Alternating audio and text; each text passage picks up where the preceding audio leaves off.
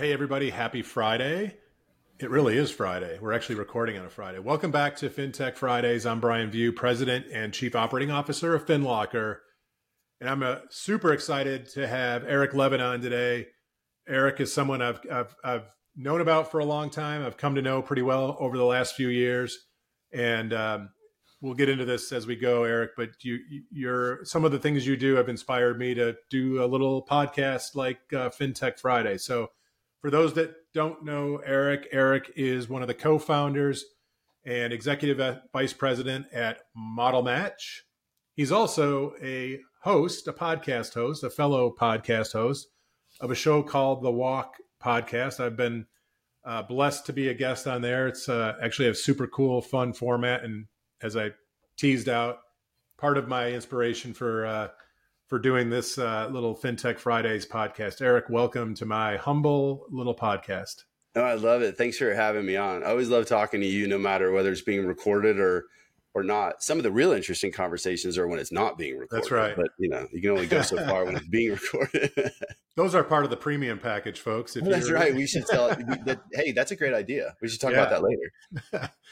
So you and I, we kind of have some lineage, at least our business lines and some of our early relationships kind of line back to, call it the early to mid 2000s. For me, it was IndyMac Bank, and I think one of your early partners, Drew, was part of that through a kind of, I'll call it an acquisition, but it was more like a kind of a market contraction acquisition, kind of eerily similar, but different to today's market. We kind of been around each other in various forms for quite a while. And a few years back, we got to, I think the first time we met was at a conference somewhere, and probably a hotel lobby bar conversation. I think I can sort of picture it. It was definitely a conference, and it was, I think I was the guy that was begging for a meeting with Brian View. Oh, I don't know about that. I think I got it, but I think I had to go in the back door. I think it was one of those, you've got the red rope, the VIP line to get through. You've got the general admission. I couldn't get through either one of those lines. I had to go through the kitchen. Yeah, you clearly had me confused. You were like our guy in the Goodfellas getting escorted through the kitchen. Oh, is that what it was? Didn't feel that way. That's right. It didn't feel that way. But yeah. Let's jump in. For those that don't know Model Match, I think it'd be really interesting to have you kind of tell the story of Model Match, how it came to be, and then there's some misnomers out there around, what Model Match is versus what you really are. And I want to really get into it, because I think I know for a fact there's so much more that you guys do than the market in general believes. So maybe just start with kind of the history, how you guys came to be. Yeah, for sure. So I think when you were talking about Drew Waterhouse, who is another co-founder of Model Match, he's my partner. We've been partners for a long, long time. Drew and I got introduced to each other when I had an external recruiting firm pre-crash of 2008. And Drew was running all of really business development, recruiting, strategic growth for a little teeny company called American Home Mortgage. Right. That, for me, that the AHM is sort of that line of demarcation of when things really started to fall off of a cliff, and you saw a company like that go bankrupt. Drew and I got to know each other when he was there and developed a good connection because of the way that we believed relationship identification and management should really work, i.e. recruiting. I'm actually one of these. I'm very proud to say that I came up as a headhunter. I don't like the word recruiting, though. We could talk about that in a little bit. There's some specific reasons why. I don't like recruiting as it relates to probably what we're going to be talking about for the most part. And again, we can come back to that. But Drew and I got introduced. We had some success together when I was external and he was internal. The crash happened in 2008. The world's coming to an end. And we decided to do something together. So he and a core group from out in California and myself and a small group here in North Carolina started a company called Hammer House, which was a recruiting firm that specialized in mortgage banking. And we crossed over into some other financial services as well. But most of it was also production related. We did do executive and management level non-sales positions, but a lot of it was partnering with companies and also coaching and consulting companies on how to better manage their overall strategic growth efforts, adding loan officers, opening branches, acquisitions, wholesale account executives, correspondent AEs, really across the board. What we also really felt was if you could build your messaging, your value proposition as an organization and as a local location within that organization relative to the producer, which of course that producer had to then extend that communication to the referral partner who could extend that communication to the consumer. If you could really dial in that level of who you are and how to communicate it, that it makes it easier to then support companies for product development people or for operation leadership or for marketing leadership. Your core competencies really start with who's the end user, right? Yeah. Is it the consumer, the referral partner? And so we built Hammer House, but along the way, we were the companies that were retaining us, which we never set out to be a retained firm. The problem with being retained sometimes is that you really kind of box yourself in if you don't have proper rules and things in place. And so, but we did end up retained a little bit, and we were providing deliverables back to those retained customers. And those deliverables were basically conceptually, Brian, thinking of a opportunity, a person, maybe Brian's a branch manager or a loan officer or an owner of a company that we may want to merge or acquire, thinking about the process of identifying that opportunity, engaging, nurturing, ultimately offering, hiring, and retaining. Right. Very similar to the way a loan tracks through the LOS. So a pre-qual is data. It's really all a pre-qual is, right? It's a bunch of data. Then we go into processing, and we really don't have a loan yet, but something more has happened than pre-qual. And then you've got underwriting, and you've ultimately got clear to close, and then you've got closing, funding, servicing.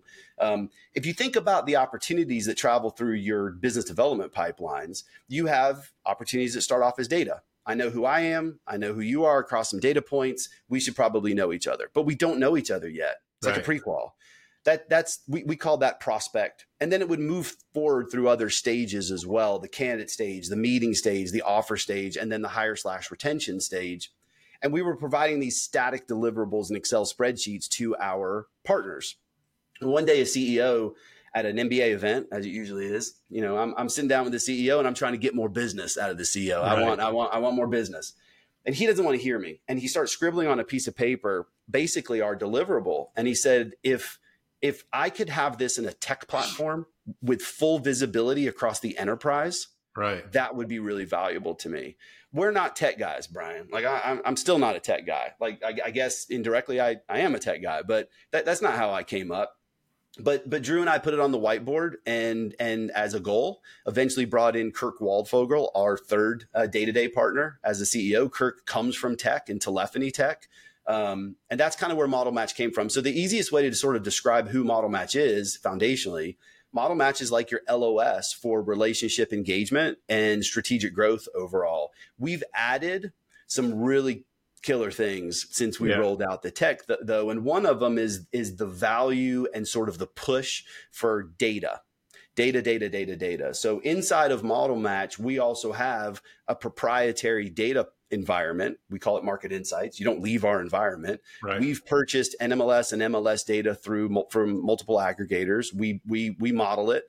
We put it into a UI and that is easy to see and easy to manage and easy to filter down through some pretty deep filters.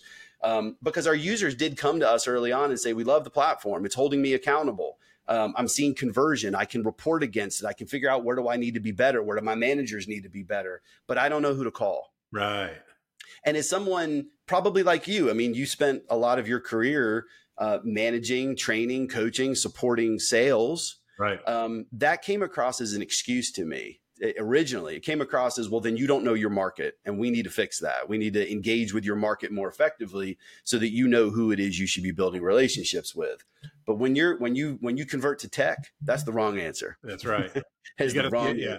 It's Well, you get it. It was the opportunity, right? That was the opportunity to take the platform from a single, kind of deliverable based platform to now I think it's the system of truth. It's where everything starts. And I also, the word efficiency is what always comes back to me. Technology should create an efficiency. Now, you still have work to do. That doesn't Sure. mean you just push button get recruit or push Yeah. button get new referral partner. And hopefully I don't have to pay to say push button. I don't know if that will be copywritten at some point, but nonetheless, the user was right. And it was also a wonderful experience for us to remind that foundationally part of who we are and who we always want to be is when we get that feedback and there's an obvious use case for it, well, then it's a matter of time and money. Right. This was several years ago, but do we have the money to purchase that data? Do we have the time and the money to develop it in a way that's usable for our customers? And it's been a huge win for us, coupled with the actionable environment. Like I'm a big believer. Look, data's great. You have a son that plays, competitive sports, Right. professional athlete, right? He can study all kinds of data to figure out the nuances of a pitcher or whatever, or what a particular field plays like because of the weather and the humidity. And if you're playing golf, same sort of thing. But at some point, you got to pick up the club. You got to pick up the bat. You got to throw the baseball. You still have to do something. Yep. Data without action has no value. Our environment pulls it all together. I love that. And since you brought it up, I'll share a little anecdote that came from my son. He pitched the other night and went into the game leading by a run and left the game losing by a run. Mm-hmm. And so, if you just look at the stats and the result, it's like, oh man, that sucked, that stunk. And then 3 days later, he texts me and he got his report. They analyze everything at that level. And that particular game has stuff graded out higher than ever in the season. But it came down to 2 pitches, 2 pitches out of 28 in that particular inning that were the difference. But his takeaway was, for him, where he's at in his kind of this season, he's trying to build on the stuff because the big league team, they don't really fixate on the results in terms of ERA and wins and losses. They want to know, can you get guys out at this level? And right, absent those 2 pitches, his stuff was really good. So it's like you don't have that without the data. Is the point, and you got to put it all together. I love that so much because you went directly where I thought you were going to go. And if you didn't, I was just going to grab it and run with it. And that is, you've got data on the front end and you've got data on the back end. The data on the front end should be giving you an idea of what opportunities you should be engaging with to save you time. If all I know is that there's 1,000 licensed NMLS, IDs in Mecklenburg County in Charlotte, and I don't know that that's the real number. I don't have it pulled up in front of me. But if that's the number, well then, oh my gosh, here I go. I guess I just need to start texting and emailing and calling 1,000 people. But if through data and filtering, I can see that there's really just 25 that meet my value proposition and my minimum expectations, who I am as far as product mix, purchase to refi, average loan amounts, geographic presence. Are they with a bank? Are they with the community bank, credit union? Are they with an IMB broker? If I can scale that down, all of a sudden 25 doesn't seem like an insurmountable number. Right. Well, okay, that's great. That gets me started. But you still have to then do something. Now I have to load them into an actionable platform, or we call them requisitions that we're probably going to change those, pipelines, projects, whatever you want to call them. Yep. Pulls in contact information, which is what Model Match does. We go do that work for you.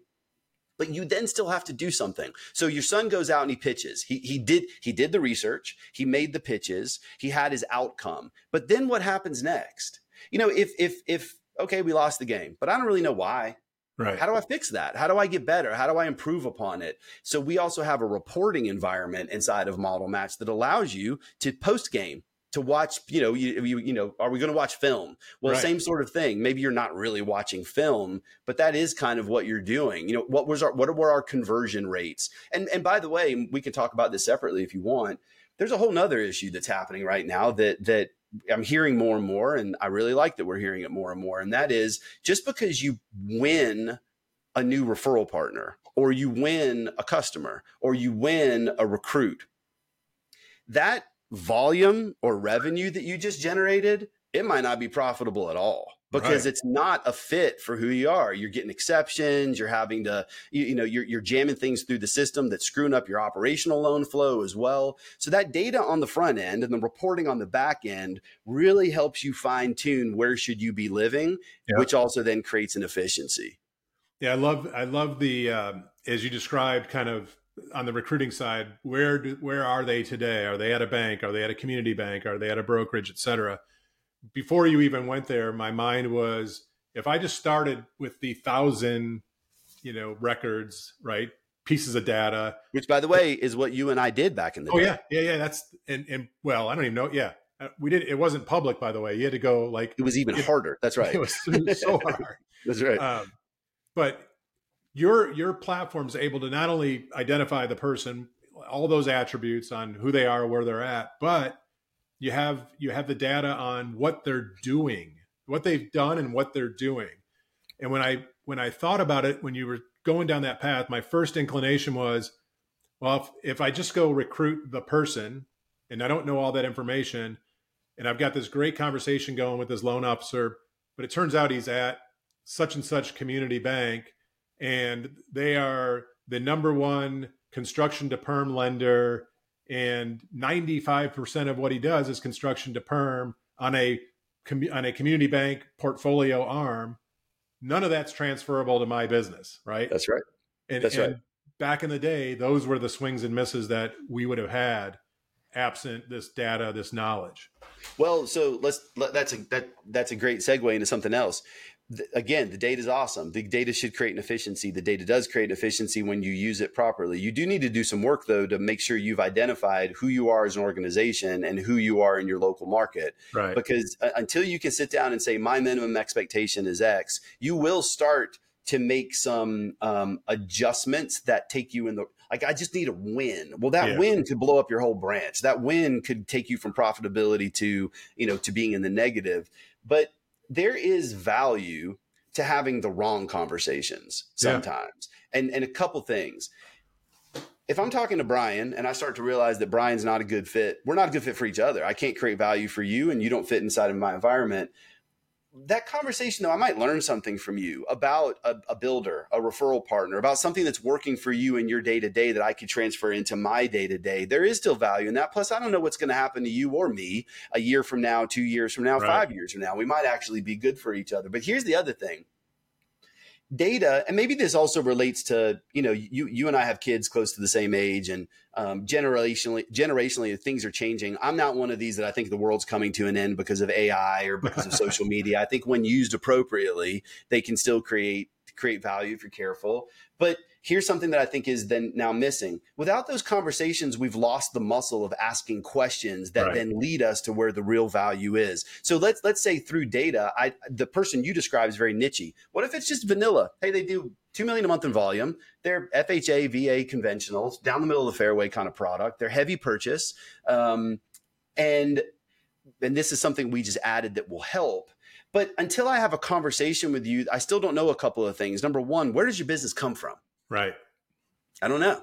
Number two, what are your goals? What are your pains? What are your wants? How do you see the future? Now, one thing we have added to Model Match is all the MLS data as well. So you can see the directional relationship between that branch, that loan officer, and where the business is coming from. I can see their agent relationships. I can see my wallet share or their wallet share with that agent. So I can still get a little bit closer. But at the end of the day, if you're not making that phone call and having a conversation, if you can bring someone on without ever having a conversation, unless you're a call center doing refis, which right now I don't know who those are, that person's not going to last. Good luck. You're going to spend money on them and they're going to be gone 6 months later. Yeah, as easy as it was for you to get them, it's even easier for you to lose them if that's the strategy. Absolutely. This is a perfect segue into, you kind of tease this in the open. Let's talk a little bit about the word recruiting or recruit or recruiter versus, relationship management. And I think what we've been talking about really, to me, goes deep into the fact that this is not just a recruiting exercise. The example you gave of that wrong conversation, but turns out you're learning through that conversation, and it may lead you to something else.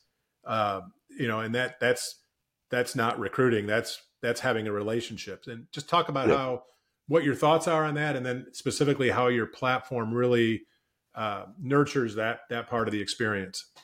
Yeah. So several times a year, I have a chance to speak in front of large groups, whether it's at a company sales rally or a president's trip or a conference for that matter. And there's one speaking presentation that I did once where on the agenda, it probably said something about recruiting, but the first slide said stop recruiting. And before that slide, though, I asked the group, and it was a group of branch managers and regional managers, and of course, all their bosses were in the room.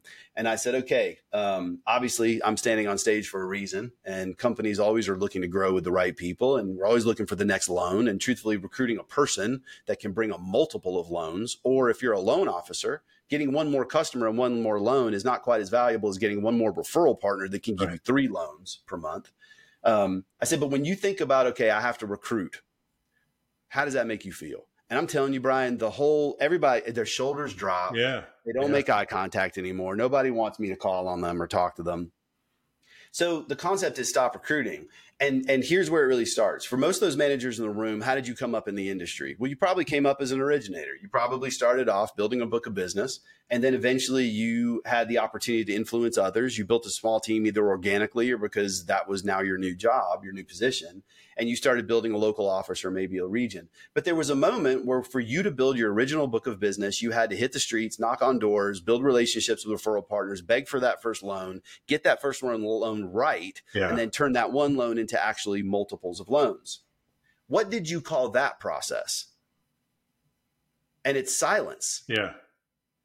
Well, why is that not recruiting? Why do you have such a problem with it? And I think part of it is the idea of cold calling. It's the idea of being told no. It's the idea of being uncomfortable. But you were uncomfortable that first day you walked into that Remax office and you didn't know anybody with your stupid box of popcorn because you thought that would get you through the door, right? And somehow you were able to establish at least a relationship. So stop recruiting.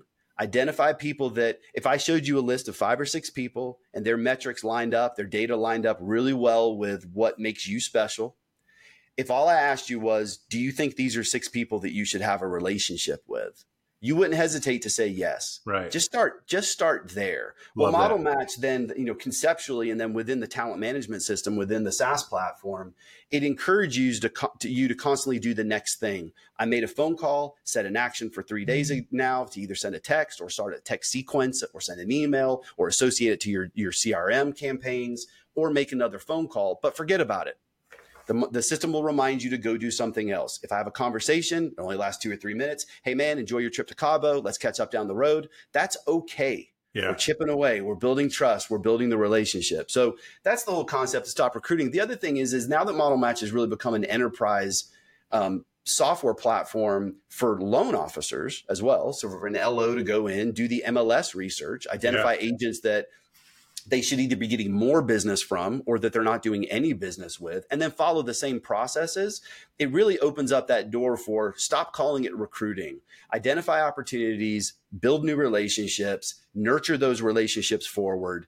And then we can talk about the art of closing, right? Yeah. Then we can talk about that art as well. But that's conceptually the idea of stop recruiting. And what I've also found with us over time is that I think that early on, the perception of Model Match was that, hey, they're a recruiting firm, but it's not. Model Match is a relationship development and management platform that extends NMLS, MLS, and even non-sales as well. We have a lot of companies that use it for their operational positions, their marketing positions. It's the environment to collaborate with your team, to notify, to pull reports. Look, and I'm talking a lot because this is what I love it. But I think about the next step, which is if you're a manager and you're working with 5 or 6 LOs that have all said, I want to do 1 more unit a month. Well, if all you say is, hey, here's 5 agents, go get them, Tiger. And then I meet with you a week later and I say, hey, Brian, how'd those meetings go? You're pretty good. I'm going to have coffee with such and such. But if I could have an LOS that we both log into together, and I'm using the term LOS, lightly, that we can log in together. I can see, I see that you called these 5 people. I see you have a meeting with Joe over at Coldwell Banker on Tuesday. Can I help you with that meeting? Right. I see it now. I see that it's on Tuesday at 9. I'm going to be over in that area. Do you want me to stop by and say hello?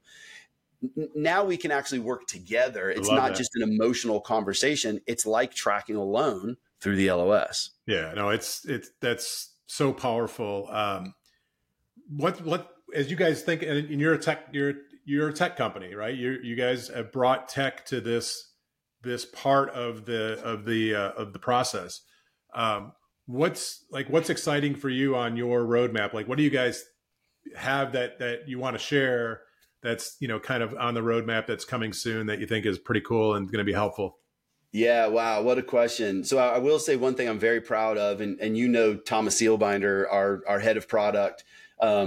We have our development team is in the United States. They're W-2 employees of Model Match. They move very quickly. They understand our product backwards and forwards. They understand the needs of the user and the user experience. And so that Wizard of Oz team, they come up with things that blow my brain. Drew and I have always sat in more of that visionary sort of position where I can tell you what I think is going to work, but I don't know how to build it. I'm not a coder. Right. I'm not an engineer. One thing I'm very proud of, Brian, is that over the course of the last 12 months, we've rolled out 13 new features and product updates, which I didn't realize was a really special thing for tech companies in this industry. That's a lot, man. But that is a lot. And we're not going to stop. It's going to continue to happen. And that comes from feedback that we get from our users. I think roadmap, look, we have access and we have a lot of data that we're not even plugging into the UI just yet. And so we're having quiet conversations with power users and other partners about how can we best utilize this data to create a whole nother lever of what that user could do inside of Model Match to business develop, not just recruit, right? To business development overall. That's one thing. We've done a really good job recently of choosing and working with some really solid integration partners that bridges that gap for our users. Look, we've been in an environment where if we can help you reduce your tech stack, reduce your redundancies, level out your spend a little bit, a lot of our feature updates and pushes have gone to things like that. But look, there's more that's coming when it comes to how we're managing automation. Right. We've got some really cool AI kind of stuff that we're starting to do. There's got to be something coming there. Yeah, and we've had some conversations with some great companies that you and I both know that do such an amazing job of AI and machine learning. But what we find, and this is one of the things I love about our dev team, is that we go down the path and we think this is a company we can integrate with, but the dev team says we can build it. Right. We can build it. So you think about the way our market insights tool works. Right now, there's filters that you select, but we're already starting to have the ability to go into a search bar and say, hey, give me this. Yeah. And then the system just spits out that. It chooses the filters for you. But that's something that I see is going to be a huge part of what we're doing going forward. And then the other thing, Brian, I'm excited about is that, we had a conversation this morning about a user that had some frustrations, not about anything wrong with the tech, but something that they wanted to do that the tech didn't do. And at the end of the call, I got a call from the dev team and I'm listening and we both ended up at the same spot, which is, well, then let's do it. Right. And so who we are today is a product of what the users have asked for. Who we're going to be 6 months from now, same thing. Yeah. And I just knowing you, knowing some of the team, when you talk about relationships and relationship management, it's not just talk. You guys actually live that. I think it's part of your culture and DNA. And so, the conversation you just described that happened this morning is not just a one-off happenstance conversation. I think you guys, you get deep and it is a relationship that you build with your client and those power users. So hats off, because you guys, you not only do the talk, you walk it, right? And we do. Look, I don't think any of us are afraid to stand in front of somebody and get peppered for 5 or 10 minutes about what they think should be happening or what they don't have. But But just like, your son, I mean, he clearly understands the value of small failures. How do we get to the next thing if we don't break a few things along the way? It's just kind of the way that it works. And look, we're in a difficult environment. You are with your customers. I am with my customers. However, these are the moments in time for them that if they're doing the blocking and tackling and they manage that sustainability through this market environment, they're going to see the outcomes and the results on the other side. However, if you're just winging it, if you're purchasing data, not doing anything with that data, not holding yourself and the team accountable to, it's okay. Let's go fail a little bit so that we can figure out what to fix. You're probably not going to be around first quarter, second quarter of next year. No, we've seen this play out in these types of markets where the other side of this, the leaders are going to look a lot different. The leaderboard is going to change, maybe not completely, but we've seen it decade over decade, cycle over cycle. The leaderboard names, literally like 80 to 90% of them change. That's right. And there's companies right now that they're in the same market. And I'm not going to tell you, and you're not going to tell our audience that they're killing it right now, because they're not. No. But they're building up for what they know is going to be on the other side. That's where the opportunity is. And this is the market of like offensive linemen and defensive linemen, right? It's not the sexy stuff. It's dude.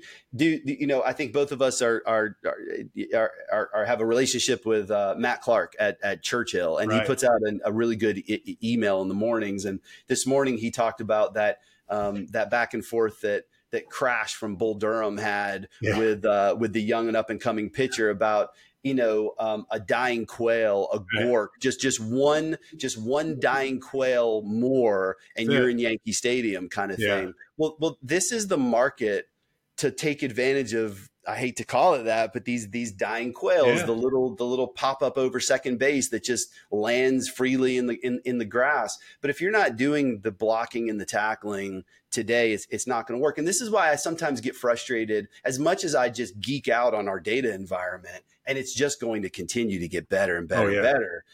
I geek out on it, but I also stress out about it a little bit, because if you're not doing something with that data, it's like a trigger lead. If you get a trigger lead, but you don't pick up the phone and try to convert it, what the heck was the value of daggone trigger lead, right? Yeah. But I loved Matt's comment today, because I replied back to that email and just said, it's the boring stuff. Right. Sometimes that's the difference between the winners and losers. And then one more thought I had, my wife drugged me, although I had a good time. She drugged me to Kill a Mockingbird last night. We went to the play. I only say she drugged me because I'm an old beat up guy and my legs don't work really well to sit there for 3 hours. And, but I remember there was a moment where Atticus Finch made the comment, like, our darkest days are usually followed by our brightest days. Right on. And it made me think a little bit about the market that we're in right now. But like Atticus, who was in the courtroom, right, defending an innocent man, you got to do the next thing, or else you're not going to see those brighter days. That's right. And that's, I think, probably this will be a good one to close on. I think we share clients that have that mindset.